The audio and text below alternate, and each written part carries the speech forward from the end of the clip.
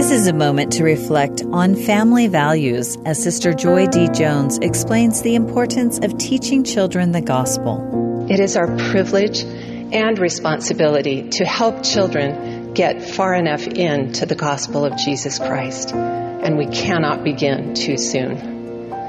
There is a uniquely special time in children's lives when they are protected from Satan's influence. It is a time when they are innocent and sin-free. It is a sacred time for parent and child. Children are to be taught by word and example before and after they have arrived unto the years of accountability before God. The Savior urged, "Therefore I give unto you a commandment, to teach these things freely unto your children." And what did he want us to teach so freely? The fall of Adam, the atonement of Jesus Christ, and being born again.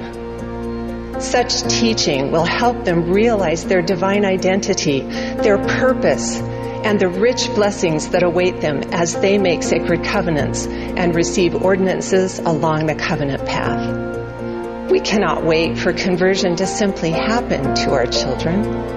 Accidental conversion is not a principle of the gospel of Jesus Christ.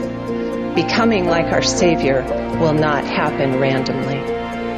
Being intentional in loving, teaching, and testifying can help children begin at a young age to feel the influence of the Holy Ghost.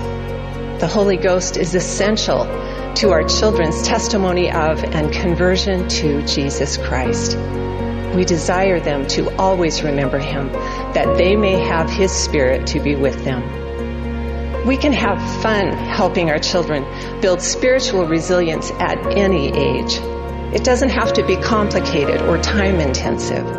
Simple, caring conversations can lead children to know not only what they believe, but most important, why they believe it. Caring conversations happening naturally and consistently can lead to better understanding and answers. That was an excerpt from Sister Joy D. Jones' talk, Essential Conversations. This is a moment to reflect.